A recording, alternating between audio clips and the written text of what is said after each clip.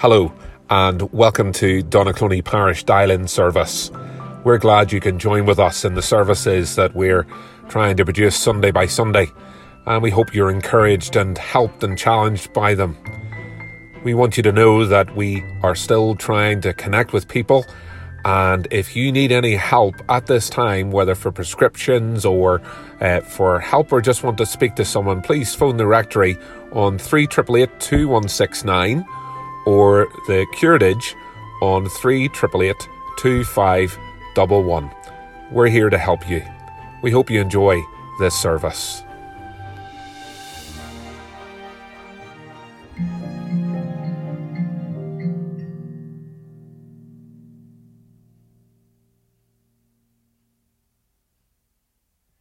What a privilege we have to open God's Word together. We often don't understand what that privilege is like because we're so used to being able to do it. So let's get our Bibles open, whether you're at home watching this or you're about the place. Get on your phone, open Exodus 20, get your Bibles open, and as you're doing that, why don't we pray together? Let's bow our heads as we pray. Heavenly Father, we ask you to meet with us by your Spirit through your Word, that we want to understand what it means to know your rest, and that rest can only be found in you. And so, Lord, we ask you to speak and for us to listen and to obey, so that we bring honour to God, Father, Son, and Holy Spirit, in whose name we pray. Amen. Amen. Well, many of you might be aware of a film. I don't know what year it was released, but it's the film Chariots of Fire. It's based on a runner called a Scottish runner called Eric Liddell. He was a truly gifted athlete. The 1924 Summer Olympics in Paris, he refused to run in the heats for his favoured 100 metres because he refused, as a Christian, to run on the Sabbath, to run on a Sunday. Instead, he competed not in the 100 metres, but in the 400 metres, held on a weekday, which he won and received the gold medal. Now, many of us in Northern Ireland know what it's like to live through. If you're my age or a little bit older, you'll know what it is to have restrictions on a Sunday. And in fact, Sundays were very different than they are today. I remember when I was a young man in Belfast and I was able to walk through the city of Belfast on a Sunday, and the shops weren't open. It was like a deserted city.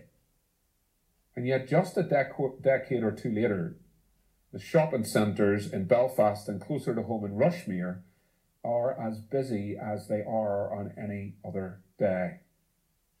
Well, let's look at the fourth commandment here. Exodus 20, verse 8 to 11, but we'll just read verse 8. Remember the Sabbath day by keeping it holy. I wonder, when I read those words, Sabbath day, keep it holy, what were you thinking? What went through your head? For many listening, that commandment will be linked to boring, long, tiresome Sundays. Nitpicking legalism. You brushed your shoes on a Saturday night, you got out your clothes, you laid them out, and you dared not do anything on a Sunday. That law links people with chaining up park swings on a Sunday. And I guess people who react that way, who think that it's all about legalism, will be very glad that the Sabbath has largely been forgotten about. A relic of a dinosaur age.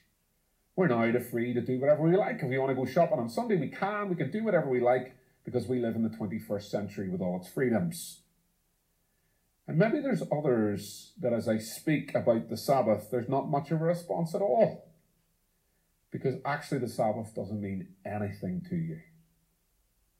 And yet when we turn to the Bible, it's full of talk about the Sabbath. In fact, in Isaiah 58, the Sabbath is described as a delight. But that's not how most people think about it. So maybe we need to have our thoughts of the Sabbath challenged. And if you're joining us, we've been through a study of the Ten Commandments. This is the fourth. And so let's listen to this commandment in its entirety. Let's read from Exodus 20, verse 8. Remember the Sabbath day by keeping it holy. 6 days you shall labor and do all your work, but the seventh day is a Sabbath to the Lord your God. On it you shall not do any work, neither you, nor your son or daughter, nor your male or female servant, nor your animals, nor any foreigner residing in your hometowns. For in 6 days the Lord made the heavens and the earth, the sea, and all that is in them, but he rested on the seventh day. Therefore the Lord blessed the Sabbath day and made it holy. The Sabbath is a holy day of rest. It's a holy day of rest for God's people. Remember here, as they get these commandments, they're at Mount Sinai. And God is speaking his commandments out. Remember, they flow from who God is and what he has done for his people. Remember, he's a redeeming God. And we remember that there is one true God. And therefore we have the commandment in number 1, no other gods. We see that God is so great, you can't compare him to anything. He's incomparable. And so no idols. Don't make an image. Listen instead to what he has to say. And God is worthy. He's weighty. He's a jealous God in that right sense, so don't use his name in vain. And now God says, remember the Sabbath day by keeping it holy. Now, holy means set apart. And we could ask, well, what is that day set apart for? Well, we get the answer as we read on in verses 9 and 10. 6 days you shall labor and do all your work, but the seventh day is a Sabbath to the Lord your God. On it you shall not do any work, neither you, nor your son or daughter, nor your male or female servant, nor your animals, nor any foreigner residing in your towns. Quite simply, the Sabbath was a day of rest, of stopping, of stepping back from your usual 6 days of grind. And in the Bible, to work is to be blessed. It's a blessing. And right from the beginning, Adam and Eve were told to work in the garden. But also right from the beginning of creation, we could see that work wasn't all there was. We also see that after the fall, work will be hard. And so God says 1 day in 7 is to be a day of rest. Some people might react to that and say, there's no way I can do that. Not with my family, not with my mortgage. That's impossible. But look, to understand what God is saying here, we need to understand the Sabbath properly. Now, if we're talking about works of necessity and mercy, and, for example, doctors or mothers working, if they stopped working on a Sunday, you and I would be in a sticky wicket. But as people push back against the Sabbath, as people say they must be able to shop and work on the Sabbath, we need to ask why. And the answer to that question is because society says to you, you can't stop. Why is it unrealistic to say, keep the Sabbath? Eugene Peterson has said, if you don't take a Sabbath, something is wrong. You're doing too much. You're too much in charge. You got to quit 1 day a week and just watch what God is doing when you're doing nothing at all. And this commandment really gets to the heart of the commandments themselves, because this commandment challenges us by asking, who's your God? Who's your God? So if you don't follow the one true God, your idol will be your work, your standing in society, how others people see you, etc. But keeping the Sabbath for Christians is a reminder that there is one true God, and he knows what's best for us. He will provide for us, and he has provided for us. And something that we don't often see in this command is that it's a command primarily to the head of the house, usually a man. He was to make sure that not only he rested himself, but that the rest of the household could rest. So if there were workers, animals, or guests with them, they had to get a rest too. And if we look at that, we see that naturally it's costly to keep the Sabbath. And so maybe an application for us husbands is this.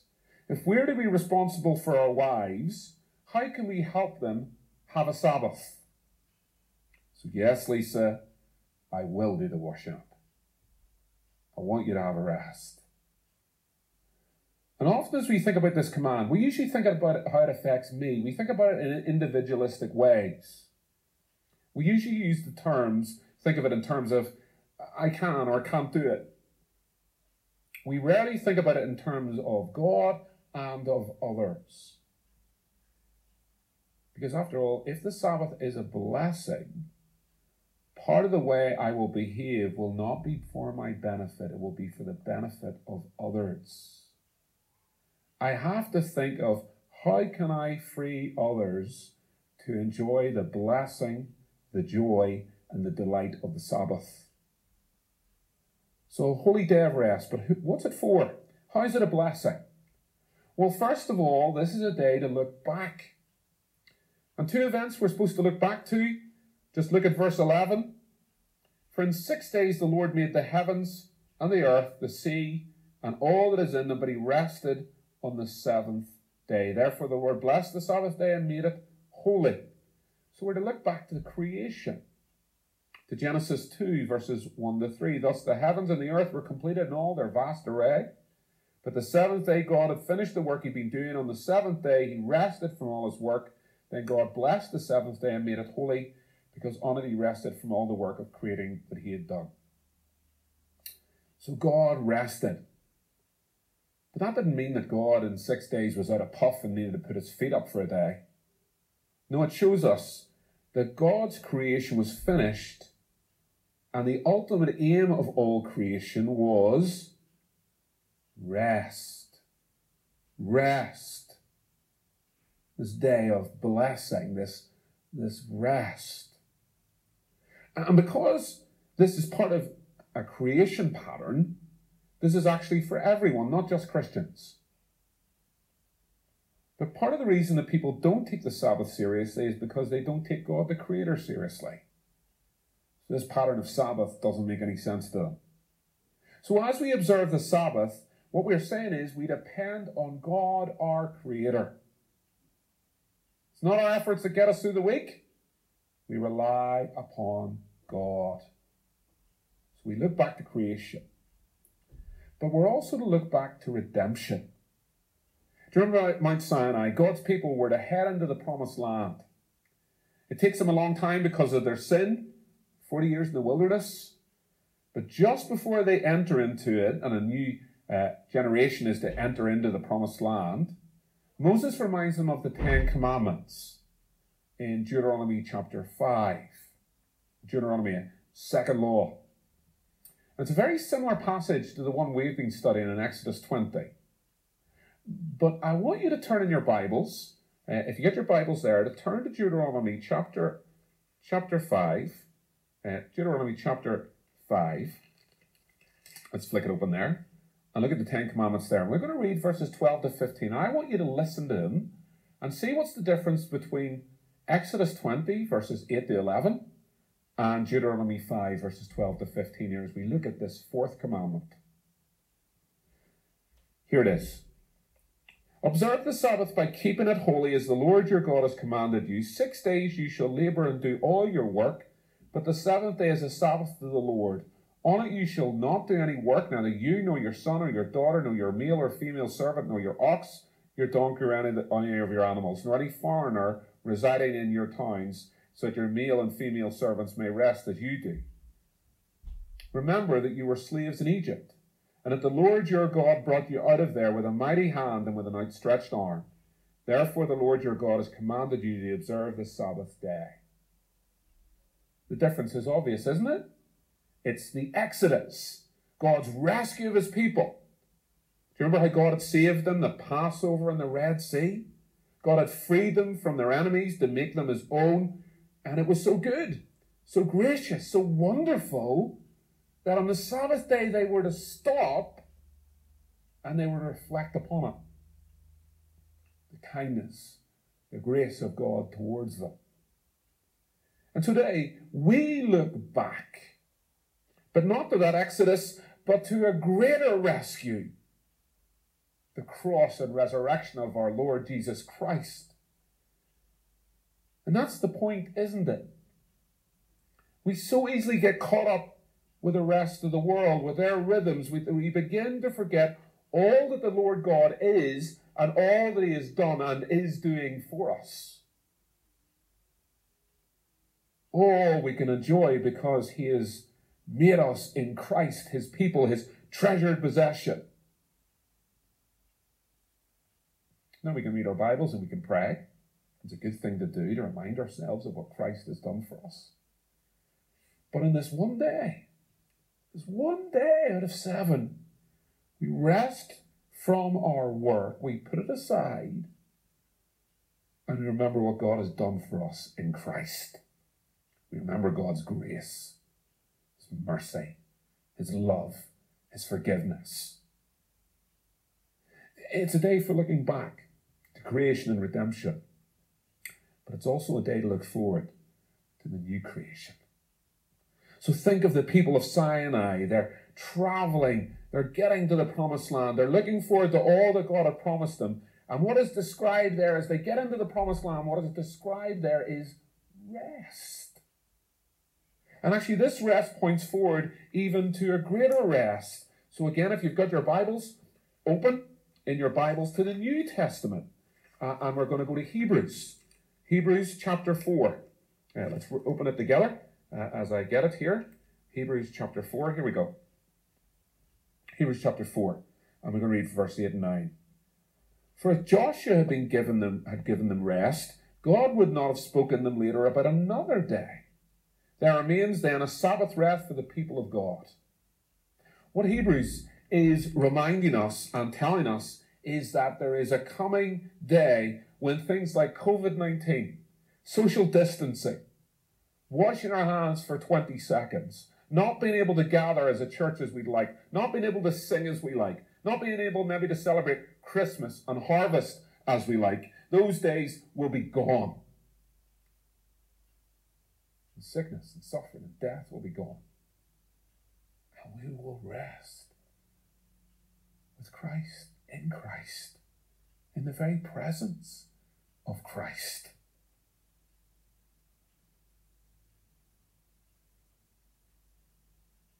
But the Daily News Bulletin, where we see people dying, we see people suffering, things like Beirut, the hard things that we see to remind us that we're not there yet. We need to remind ourselves this is not our home. We need to remind ourselves we are looking for our heavenly home. And we know that we will get there. We know that we will get there because of Jesus. Remember the wonderful words of Jesus? Matthew 11, verses 28 and 29, we began our service with them. Jesus says, "Come to me, all you who are weary and burdened, and I will give you rest. Take my yoke upon you and learn from me, for I am gentle and humble in heart, and you will find rest for your souls." What an invitation. See, even as we've turned our backs on God, God in Jesus still wants people to enjoy that original creation rest in Christ. That rest that has no end. If you look at the other days of creation, it says there was evening, morning, the first day, second day, third day, fourth day, fifth day, sixth day. We don't see it in the seventh day because it speaks of an eternal rest. And we don't work for it. We don't deserve it. And yet Jesus, in his grace, comes and offers it to us. So we trust him, looking forward to rest in him eternally. And what Sabbath is for us to be given a day that can help us think about what Jesus has won for his people. And so do you see this as a gift, not a burden? It's a joy, not a drag. It's the highlight of the week where we get to stop from work and we think of all that God has done for us in Jesus. And if we were thinking clearly, we would chase for a Sunday. We would be pent up, ready for a Sunday, wouldn't we? If we were thinking clearly, if we were thinking the same lines that God thinks, we would be, so ready to get to Sunday, to praise Almighty God.